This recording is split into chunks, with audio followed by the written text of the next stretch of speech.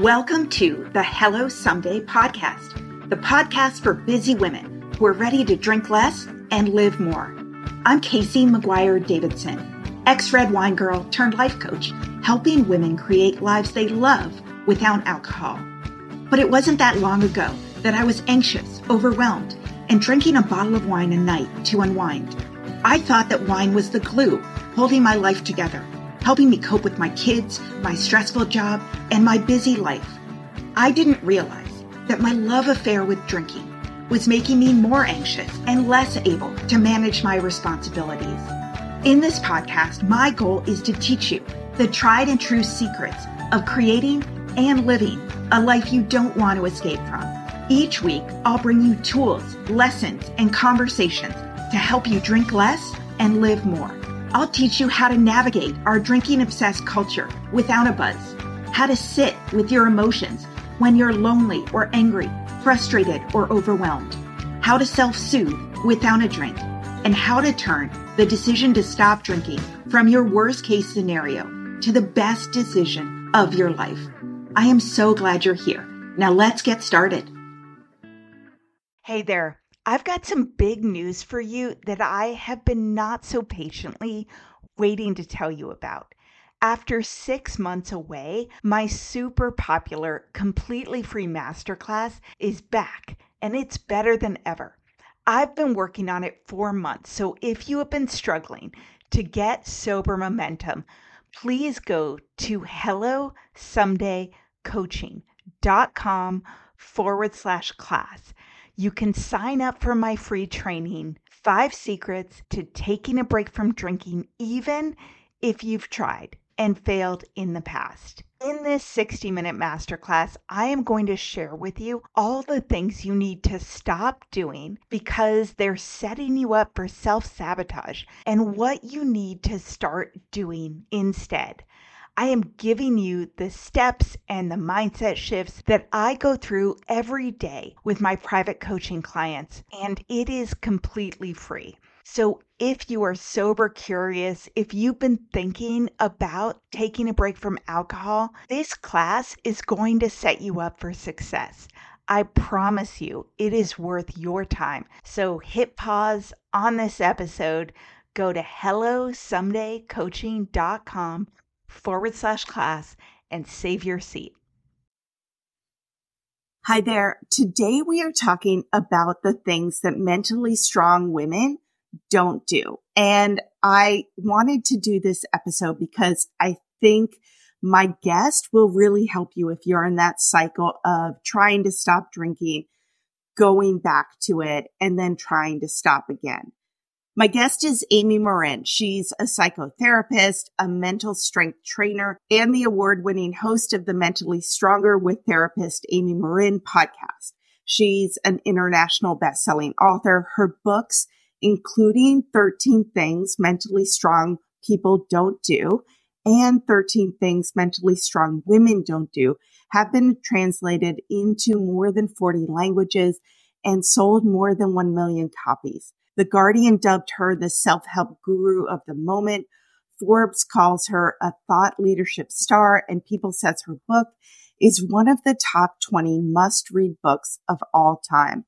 Her TEDx talk, The Secret of Becoming Mentally Strong, is one of the most viewed talks of all time, and I'm really honored to have her on. She also lives on a sailboat in the Florida Keys. So Amy, welcome.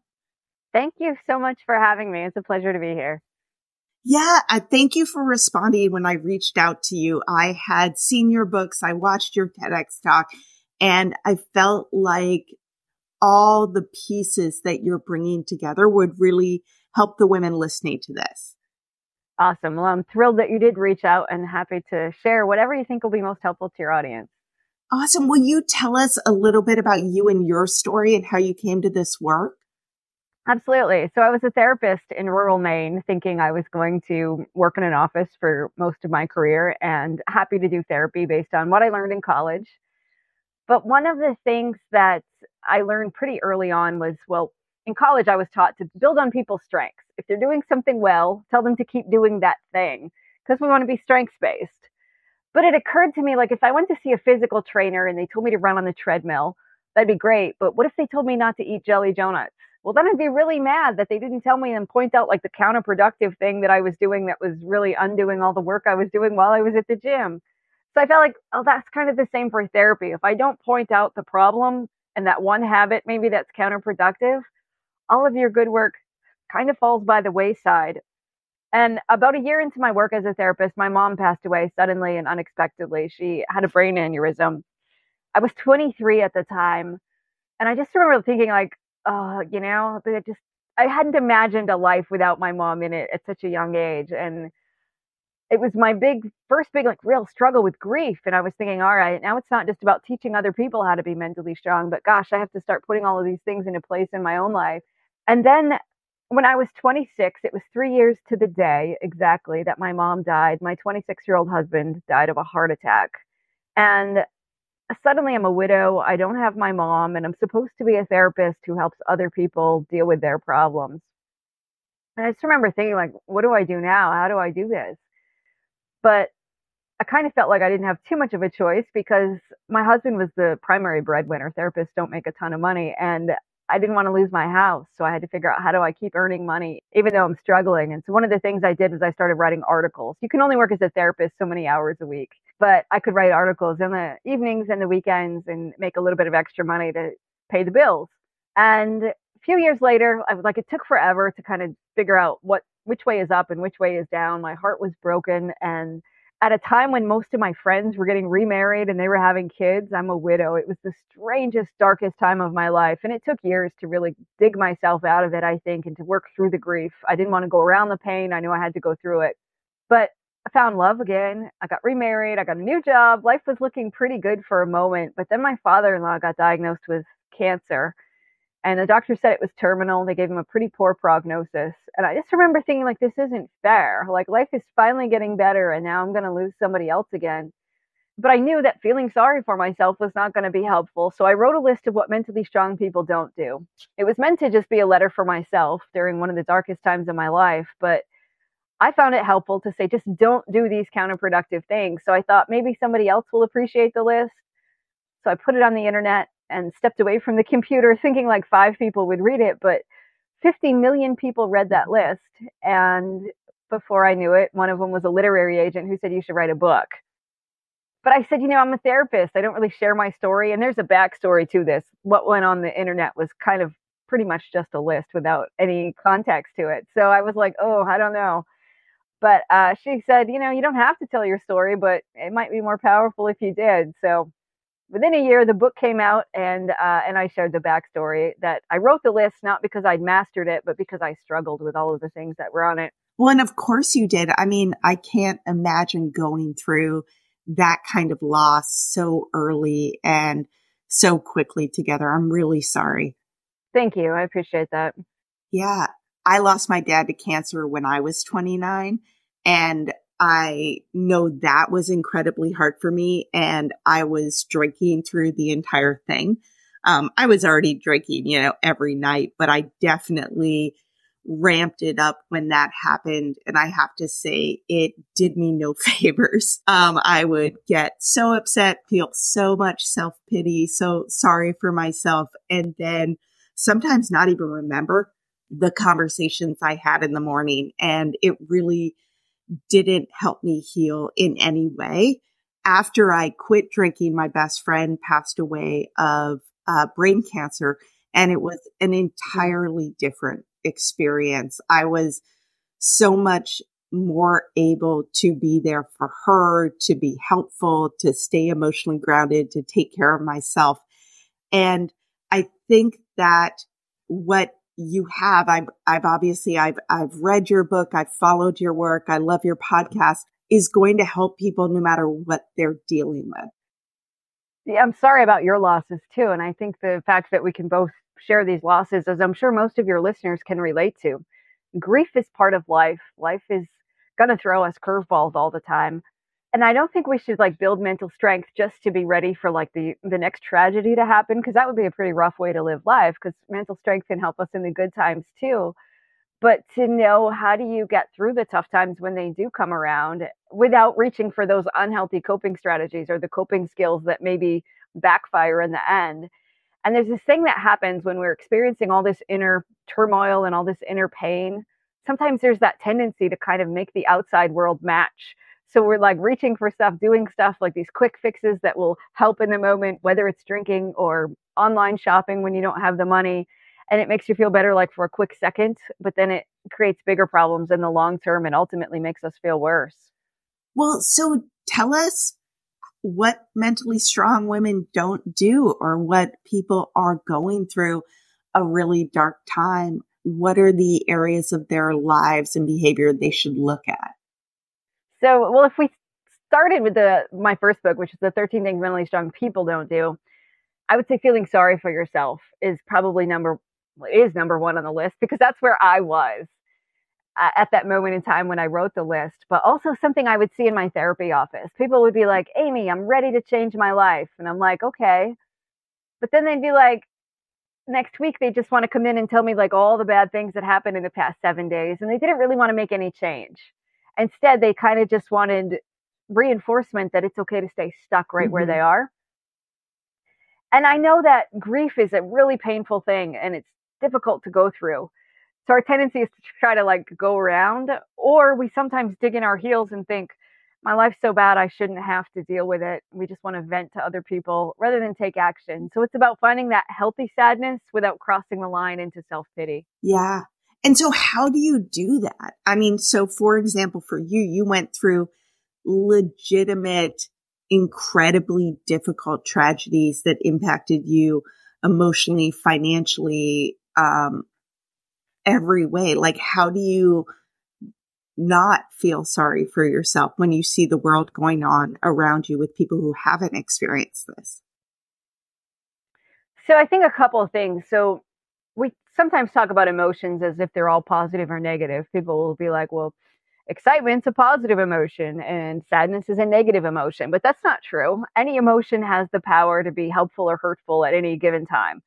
If somebody walked up to you with a get rich quick scheme, your excitement might make it so that you say yes and you forget that it's actually a bad idea.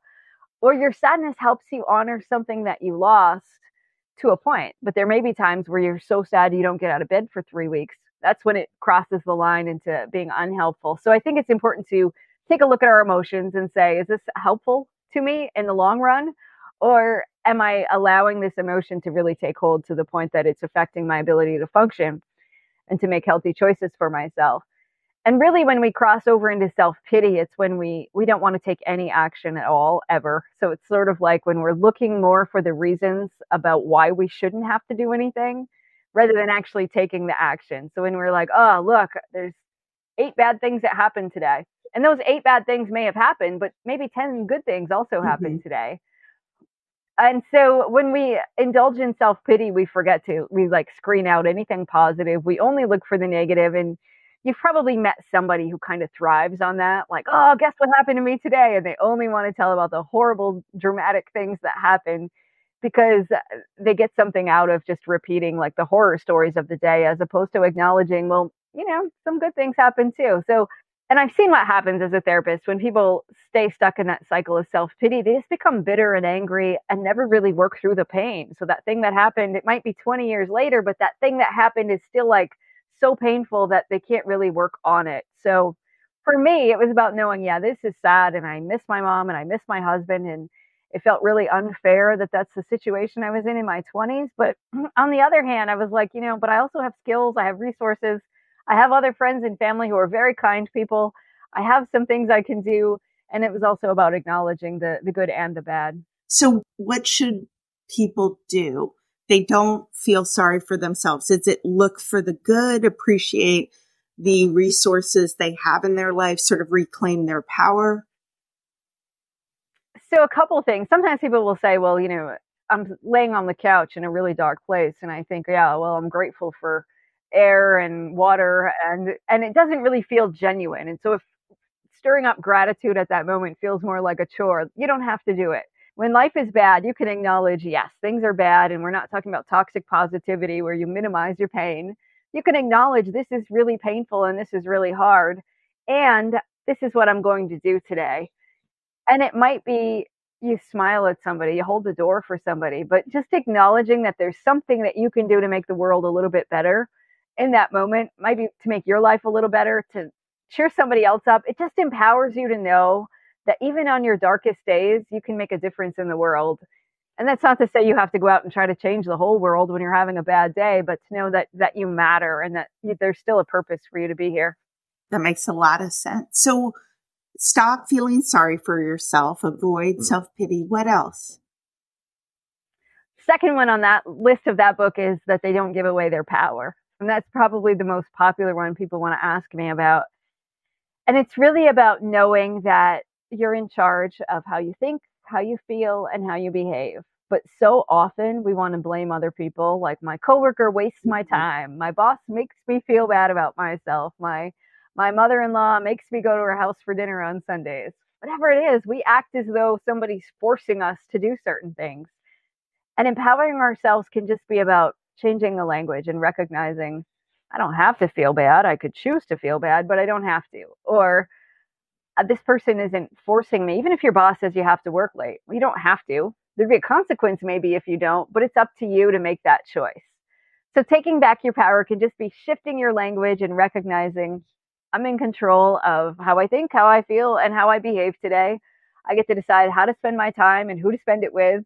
I can set healthy boundaries with people. I can make choices that would say, maybe it's not the popular choice, but I'm not going to do that thing, or I'm going to go home, or I'm going to take my own car so I can leave when I want. Whatever it is, there's so many things we can do all day, every day, and not blame other people for having control over us.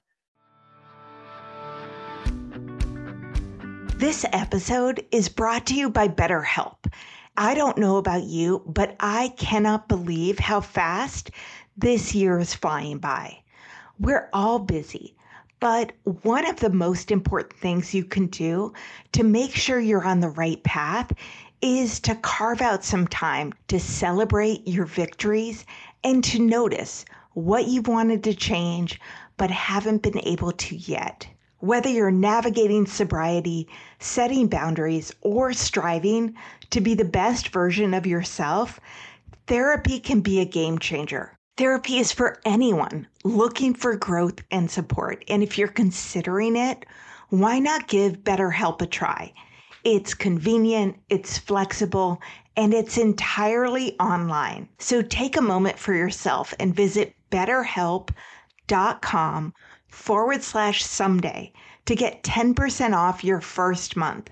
That's BetterHelp, HELP.com/someday.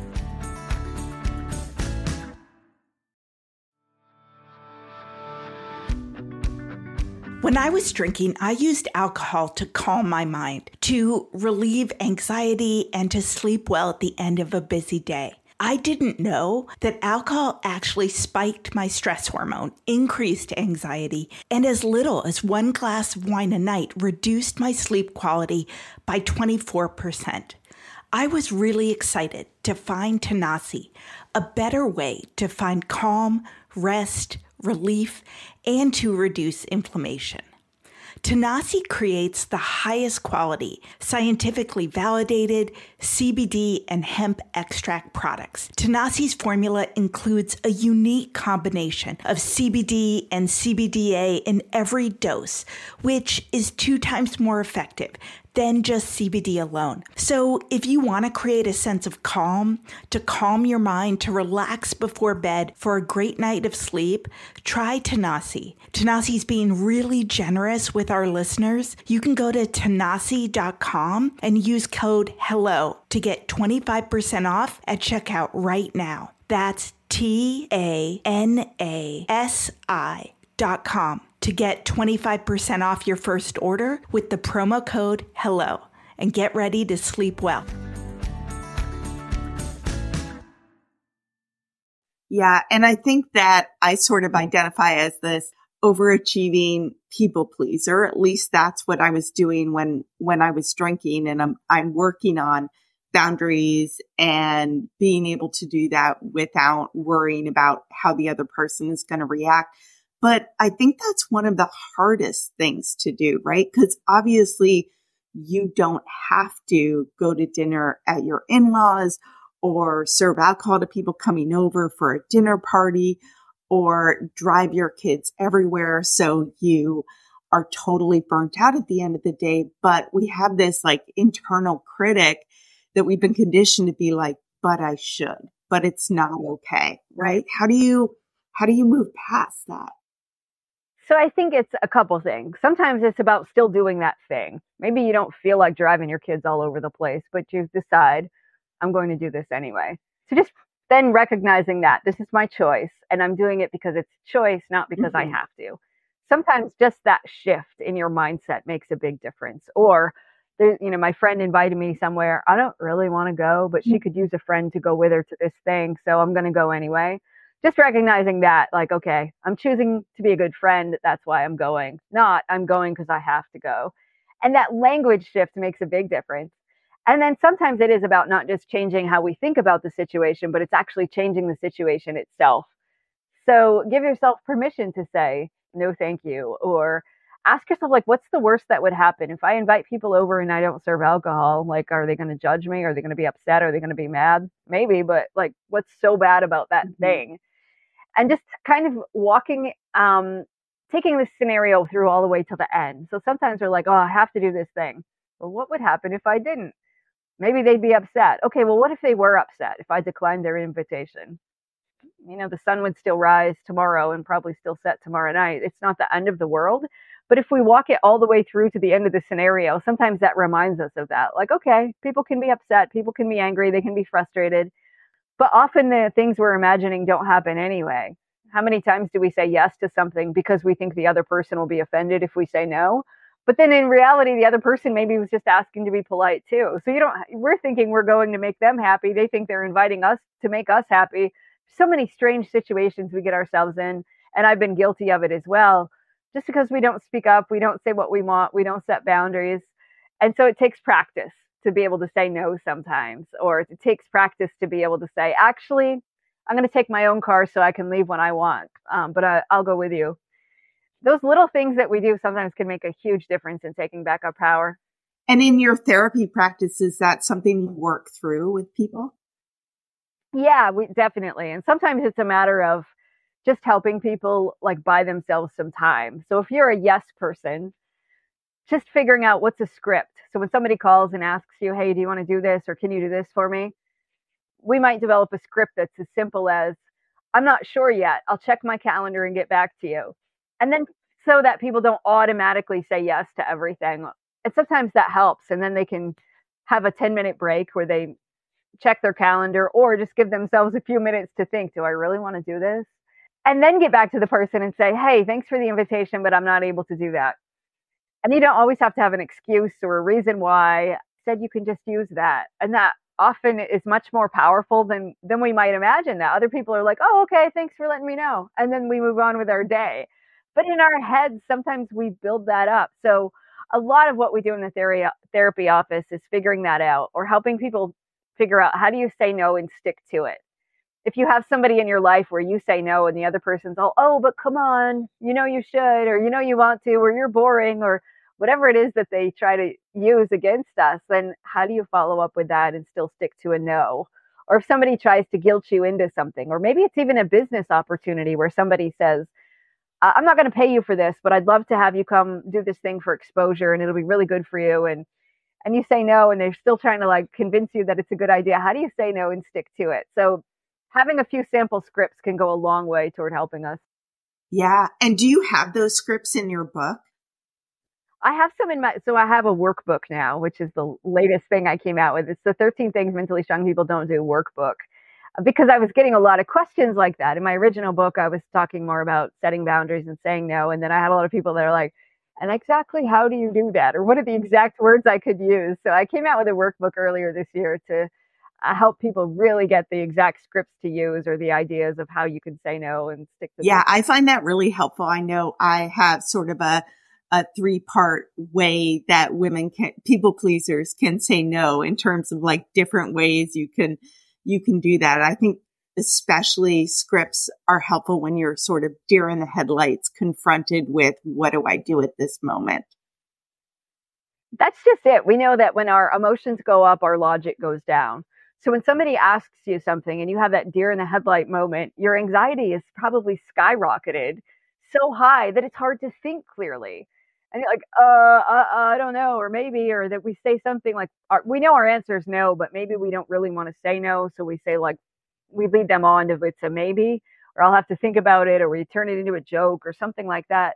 If you have a script ready to go, then you know, yeah, when my anxiety skyrockets, this is exactly what I'm going to say. And it takes a lot of the pressure off of us in that moment. And for anyone listening to this, another script that really helps is having worked out in advance exactly what you're going to say to someone if you're going out to dinner with them or spending the week with them about not drinking, how much you want to reveal, how much you want it to be a big deal, whether you're telling them you're taking a break for 30 days, 100 days because you feel better, whatever it is, just knowing that can help you feel more confident when you deliver it. Absolutely. Because that's another one that people find they stumble over their words. They take it into a place in their head where they're like, oh my gosh, did I say the right thing? Or I don't know what to say. And they get tripped up. And so, absolutely. I love that you have those scripts ready for people. And so, okay, stop feeling sorry for yourself. Stop giving away your power because you're able to set your own boundaries. And what's next?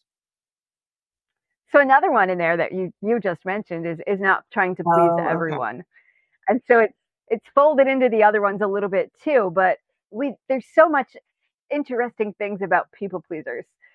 So we know that a people pleaser will try to match the other person that they're with, right down to like if there's a bowl of M&Ms on the table, they will, and the other person's eating M&Ms, even if the people pleaser's on a diet, they will match the other person's M&M consumption, M&M for M&M, right?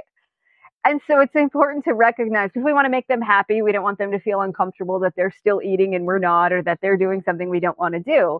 So I would imagine that really comes into play when it comes to alcohol too, that we want to match what other people are doing. We don't want them to be offended or to feel bad about their behavior. So we're like, oh, if you're doing this, maybe I should do it too, because it will make you feel more comfortable. And so a big part of it is just recognizing that it's not our job to make other people happy. In fact, no matter how hard you try to make somebody happy, chances are you aren't going to do it, that we can let other people take responsibility for themselves and we'll work on focusing on responsibility for ourselves. It's tough to do. I have been a people pleaser for a lot of my life. So now saying no and speaking up and saying, actually, I don't like that, or here's what I'd really like to do, takes a lot of work and practice as well. No, it absolutely does. And I mean, I think the fear that's under that is that you're going to be rejected, right? People aren't going to want to hang out with you, or they'll like you less if you don't do that. Exactly. And then I have a chapter in my women's book specifically about perfectionism, because these things often go hand in hand, that we grow up thinking if I can just be this certain way, then people are going to like me. I will make them happy. Maybe your parents praised you because you got an A on the test and you got praised when you scored a goal in the game. So we think, okay, if I can just keep performing and achieving and doing great things, then somehow I'll please everybody in my life. But like it's this constant cycle where we never feel quite good enough. And so how do you shift that? Is it trying to focus more internally on your own goals? Is it something else? So one thing can just be to try to figure out, like, what are you trying to gain by being a perfectionist? Are you trying to get more admiration, achievement? Do you feel like you'll finally feel good about yourself when you cross a certain finish line? And then ask yourself, like, what's it also costing you? I know perfectionists who will spend 3 hours on a simple email because they can't quite figure out how to word something.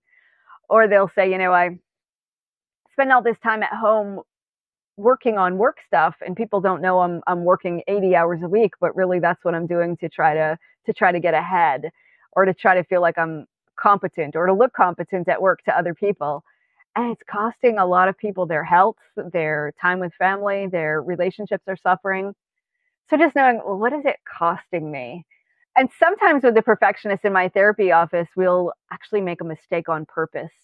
So it might be, let's send an email with a typo in it on purpose just to see what happens. Or let's just decide, okay, this report is worth an hour of my time. And that's all you're going to give yourself. And you better be done at an hour, and then you send it in and get it off your plate. And when people can do that, like, it's super anxiety provoking for a long time. But when people do that regularly, they see that, yeah, maybe that like extra 2 hours I spend rehashing an email in my mind over and over again doesn't actually get me to where I want to be. Or what I thought I was doing, I thought what I was doing was helpful, but it's actually holding me back in some way. No, that's interesting, because especially in the beginning, when you're stopping drinking, you really need to lower the bar. Your body feels physically very, very tired, and you need to stay away from overwhelm. And that's scary for a lot of women if they're high achieving at work and they've got a lot going on, or they're people pleasers. And so it's actually an exercise in doing less and doing things not as perfectly as you want to do it, in order to give yourself time to heal. Oh my gosh. Can we talk about perimenopause, menopause, and postmenopause for a minute? I am 48, so if you're going through it, I'm right there with you. I mean, hot flashes and night sweats, racing thoughts, the low moods, the poor sleep, it is not cool. And that's why I was really excited to find a supplement called Hormone Harmony by Happy Mammoth. It contains science-backed herbal extracts called adaptogens.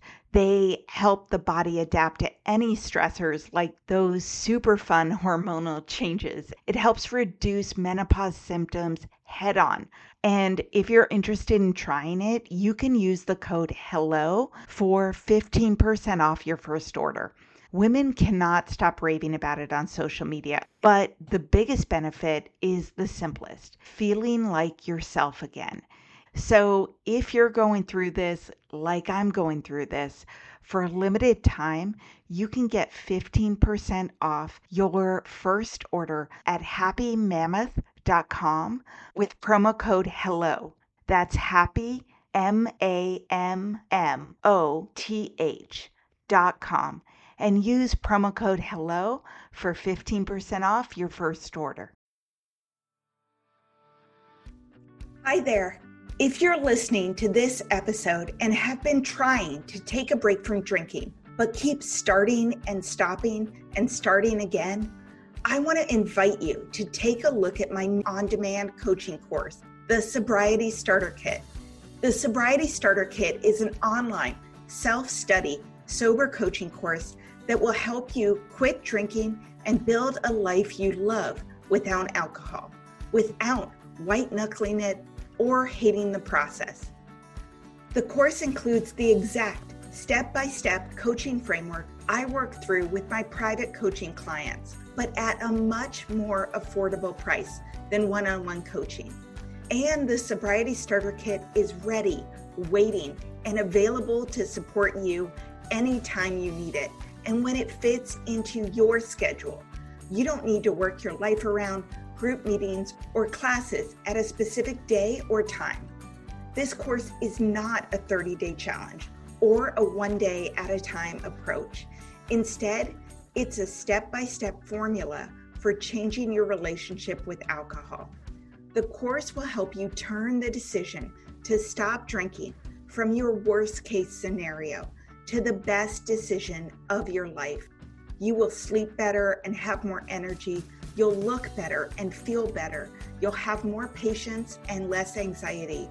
And with my approach, you won't feel deprived or isolated in the process.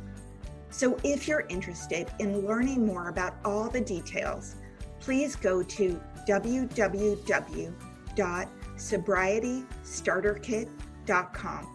You can start at any time, and I would love to see you in the course.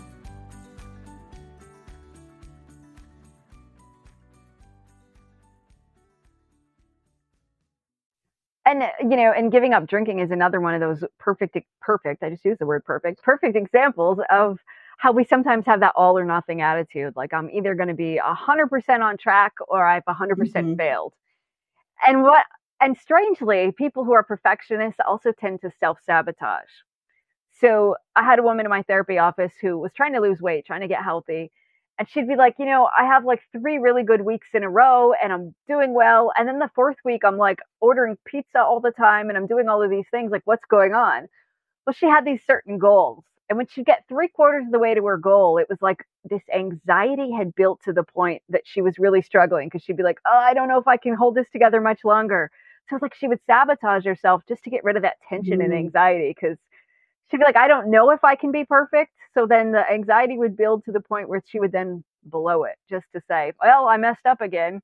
But she didn't know. None of this was conscious that she was doing it. But that's actually a really common thing that happens with perfectionists. We get 3/4 of the way to our goal, and then we're anxious about whether we can actually do it. And then we kind of blow it on purpose. Is it sometimes. An upper limit problem? Like scared of what will happen if you actually break through, or something else? I think with perfectionists, it's often the fear that it's not necessarily the fear of failing or the fear of success. It's more like the fear of, what if I do my very best and it's still not quite good enough? And I think that's the deep rooted fear that we often have is like, oh, but if I do something else. So let's say a college student who's a perfectionist has an exam on Friday. They might not study and then it's Thursday night and they suddenly are like, because they like, what if I study all week and then I still don't do well on the test? Well, I'd rather not study at all and then if I fail, it's not necessarily my fault. Yeah, it's like self-protection where you're like, well, I didn't do well because I didn't study, not because I'm inherently not good enough. Exactly. So we see that happen often with perfectionists where they end up sabotaging themselves in some strange ways. And it seems like counterintuitive. Like you think, no, a perfectionist doesn't do that. They study all week. But no, sometimes they don't. They do these other things just to kind of blow it on purpose. That's really interesting. I remember, so I was sort of a daily drinker, but I drank before every job interview and before business trip. And when I was young, like really young, like 23, I was, in this oversized suit and going up to meetings at American Express in New York from DC with these big conference rooms. I felt so unqualified and I would drink the night before. So I was so hungover in the morning that all I could concentrate on was trying not to throw up. And that's ridiculous, but was totally true. That's a prime example too of saying, like I'm just going to kind of take the pressure off in a very strange, counterintuitive way. But I think if we all looked at our lives, there are examples of times when we've done just that because we don't want to think I'm incompetent. We want to blame some sort of external force on why we struggle. Yeah, which is ridiculous, right? I'm thinking like, okay, I'm trying to do this really hard thing. Let me just put a ball and chain around my ankle to make it harder. Right. But it's strange, but I guarantee if we all looked at our lives with a magnifying glass, we would find times where we've done just that. That's really interesting. And I wonder, I just want to get your take on this as a therapist. Something that I see women do a lot is they have legitimate resentments or grievances or something that they need to address in their life that is going to cause conflict or uncomfortable situations. And they drink to stuff that down. And then they wake up and blame themselves, like so that they don't have to engage with something that will make someone else uncomfortable. Absolutely. And I think that goes back to kind of the people pleasing piece of like, what can I do to avoid this thing? And I know there's something I should do. And there's a part of me that wants to do it, but it's hard to do. So what can I do to kind of sabotage it? That's another great example of how we sometimes sabotage ourselves in weird ways. And I've heard you talk about giving up at the first failure. Is that related to perfectionism or separate? It can certainly be related. So some people are like, all right, if I fail once, it means I am a failure. So there's no use in trying again. And it goes back to the whole growth mindset of we can learn from failure, we can bounce back from it, and we can get better from it. But the strange thing that we never do in society is really talk much about failure. Occasionally you'll see it on, Instagram where somebody's bragging about they failed 30 years ago, but we only see them do that once they get to be super successful. It's much harder to talk about something you failed at last week and you have no proof that you're going to do better at it next time you try, or there's no evidence that you're eventually going to be successful. And so because of that, we often hide our failure. We put a lot of energy into trying to make sure nobody knows about it. It's embarrassing. Or we come up with excuses for it. Like, well, they didn't hire me because the boss probably hired their cousin. Or we think that it's, so far out of our control that there's no use in trying again because we're just going to fail. But to know that failure is part of any process, so that we know that nobody's like, hey, I'm going to lose 50 pounds, and then they stay on track and they lose 50 pounds and the whole thing was easy and they don't ever have a bad day. Like, no, we know that that's part of the process, having bad days. And there's a whole chapter about making mistakes too, because those go hand in hand. We do make mistakes, but we don't have to dwell on them or think that a mistake means that we can't succeed, or that if we make a mistake that somehow we're a bad person. It's part of the process, is making mistakes. And then how do you recover from that mistake? Or if you fail, how do you then move forward after the failure? And that's what really makes you stronger. That's really interesting. And I can't remember a time, I'm thinking back, when someone shares right after a failure, except in some of these private groups, like both not drinking groups, where someone will come back and be like, okay, day one again, I did XYZ, but also I'm in a sort of online business entrepreneur group, and people will talk about, I built this whole product and I launched it and crickets. I had one person buy it or nobody showed up. Yeah. So maybe it's when you're with people who have a similar goal, you feel safer versus the entire universe of your aunt and your former boss. Yeah, I think that's a very true statement. If you fail at something at work or at business and your grandmother hears about it, she may be like, give you this really long lecture, or you might think she's going to judge you for being stupid because you didn't know how to create a product and sell it. But if you can talk to like-minded people, I guess there is some faith that perhaps they'll know what that's like to make a mistake or fall off the cliff. Or have sometimes. some advice to help you through it. Like they empathy and know it's hard. Right. And that's why I always talk to people too about like support groups and things like that, where you can get together with people who truly understand, because so often, people want to give us advice about everything from your love life to your business life to your health. And they don't know because they've never been there. So somebody with depression will be like, well, my cousin told me I should drink more water, and you're like, well, if your cousin had depression and she said, hey, this is what works for me, that's one thing. Then sometimes we listen, but we don't really like unsolicited advice, especially when it's from people who haven't been in the trenches. Yeah, if they don't get it. They haven't been there. They have no idea what it feels like. Right. I also saw you write about mentally tough people being okay with accepting responsibility. Can you tell me more about that? Yeah. So that goes back to the idea of whether we're making an excuse or we have an explanation. And so often, like, even if we make a mistake, we don't really want to admit that it was because we didn't have the information. We just want to be like, I'm going to blame something else. Like, my boss didn't tell me what to do, or I didn't have the resources I needed. But when we make an excuse, like, you can't really do better next time. So accepting responsibility can be like, all right, here's my part. Now, you don't want to accept too much responsibility either, because I think there is the danger of that. On the other end of the spectrum, there are times where we think, oh, this is all my fault. But it's not. Somebody else might bear some responsibility too. So it's about recognizing that there's some middle ground to be had. Accept your share of the piece of the puzzle without blaming yourself too much, but also recognize when you're tempted to just make excuses and blame other people for things too. Yeah, that makes a lot of sense. You mentioned perfectionism shows up in women. Are there other things that you see women in particular struggle with that maybe men don't? One big one is the comparison trap.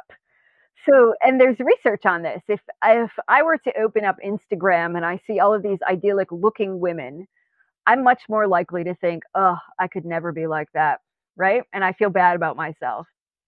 If, however, a man opens up Instagram and he's on some men's health site and he looks at all these like big muscular men and he thinks they look amazing, a man is more likely to think, I could totally do that if I just went to the gym, right?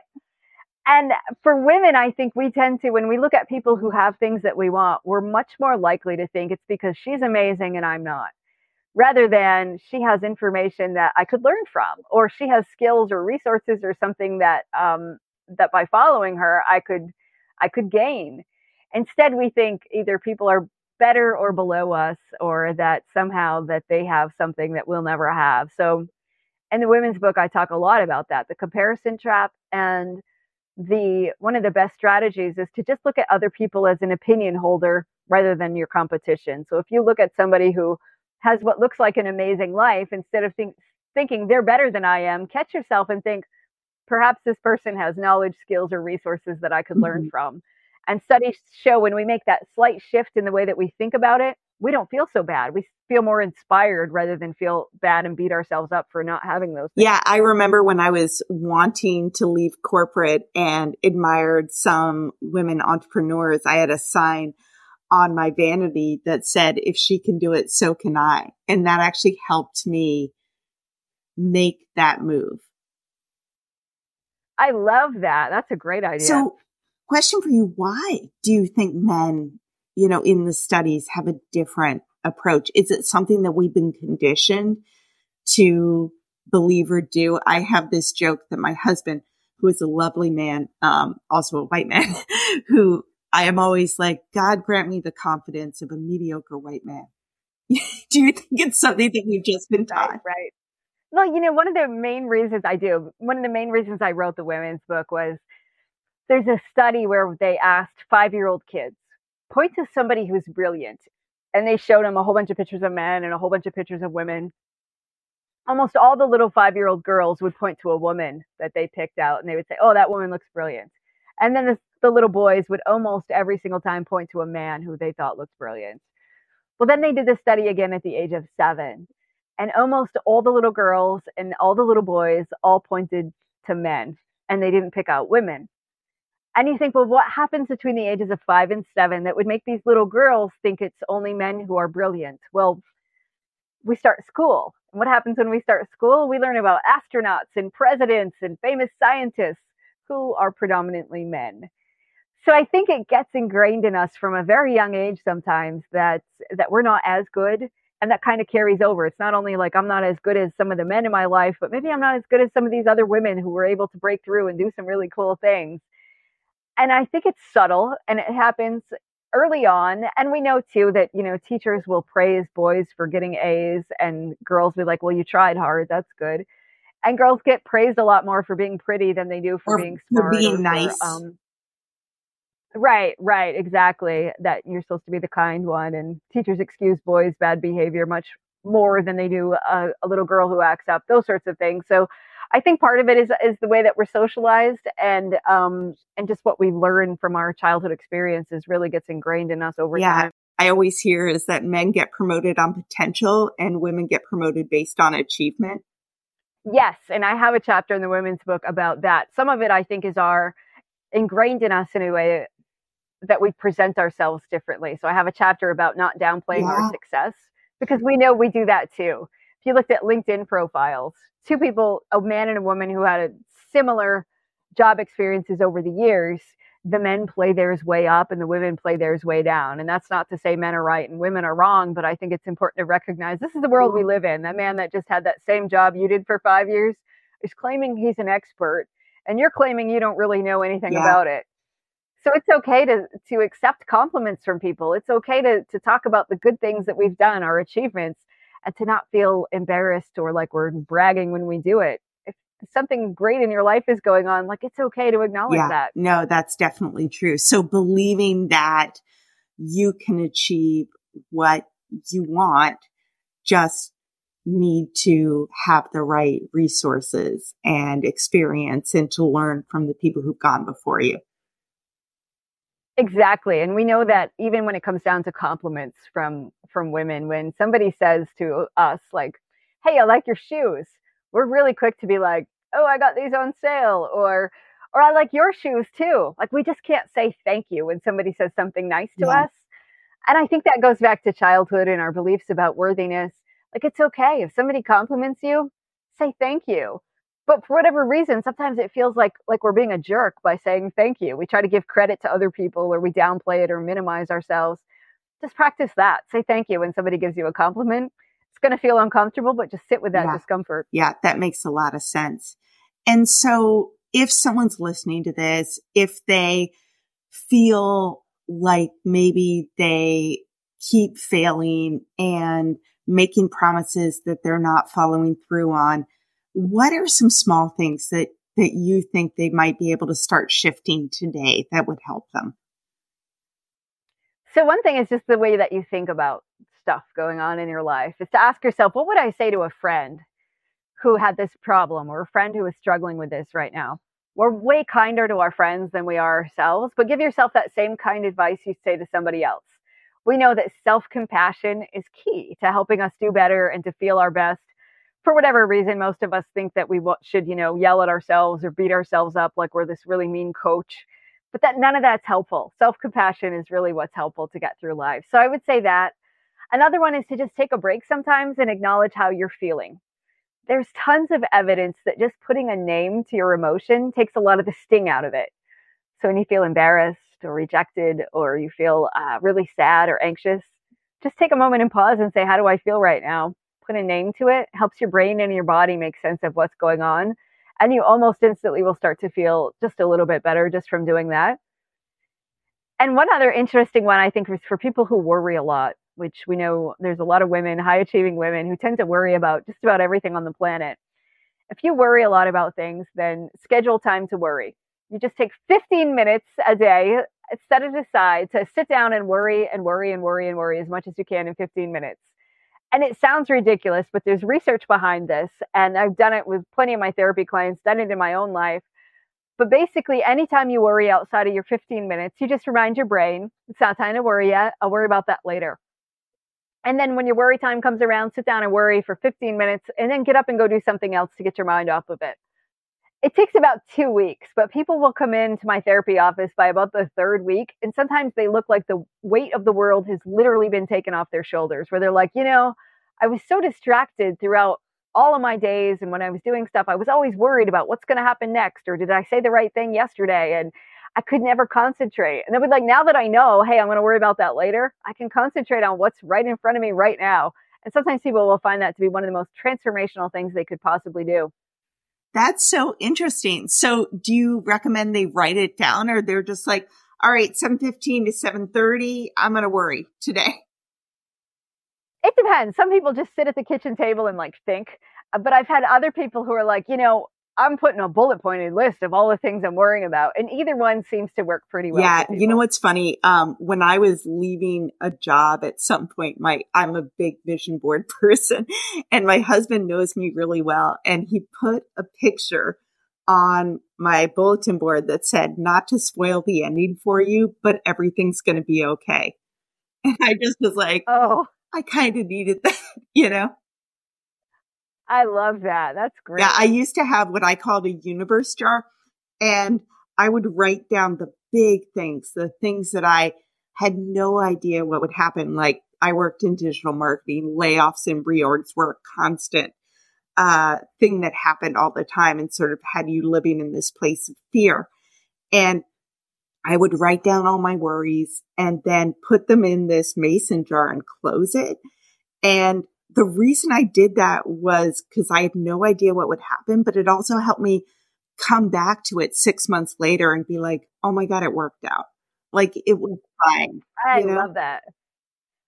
That's a great idea, because so often we kind of forget how far we've come. We don't really look back at, that thing I wanted to do 5 years ago, I'm actually doing it now, because we forget. We get so quickly adjusted to what we're doing now that we forget how cool it is sometimes. Yeah. Anything else you want to share before we wrap this up? I would just say, I guess, that I think you're stronger than you think. Your brain is a jerk sometimes, and it will lie to you. It will tell you can't do something. It will try to convince you otherwise. So I guess my parting exercise that can help would be sometimes to write a list of the top 10 reasons why you should do something, like go to the gym, or why you shouldn't do something, like drink at dinner time. And keep that list handy, because there are moments when your brain's going to be like, you shouldn't go to the gym today. You're too tired. Take out that list and read the top 10 reasons why you should do it. And you'll talk yourself into it much more often. Or when you're tempted to indulge in something you shouldn't do, you read the list of the top 10 reasons why you shouldn't do it. And you might talk yourself out of doing it. Yeah. So sort of keeping your why front and center and the reason you're making this decision. Right. Because in those moments where you're tired, you're frustrated, you're having a bad day, your brain will be like, ugh, not today. You don't need to do that today. When you read that logical list of reasons, it can help you. Or even when you're in a good mood, your brain's like, oh, you deserve a day off, or you deserve to celebrate today. Read the list of why you should stay consistent with whatever goal it is you're working on. And it's much easier than to be like, okay, I'm going to talk myself into this and stay on target with what I want to accomplish. Well, so how can people find you, find your books, follow up with you? So my website is the best place. It's Amy Morin, LCSW, as in licensed clinical social worker.com. And on there, I have links to all of my books, which I have a new book, 13 Things Mentally Strong Couples Don't Do, is coming out soon. And you can find information about my podcast, which is called Mentally Stronger with therapist Amy Morin. That is awesome. Thank you so much. Thank you for having me. This has been fun.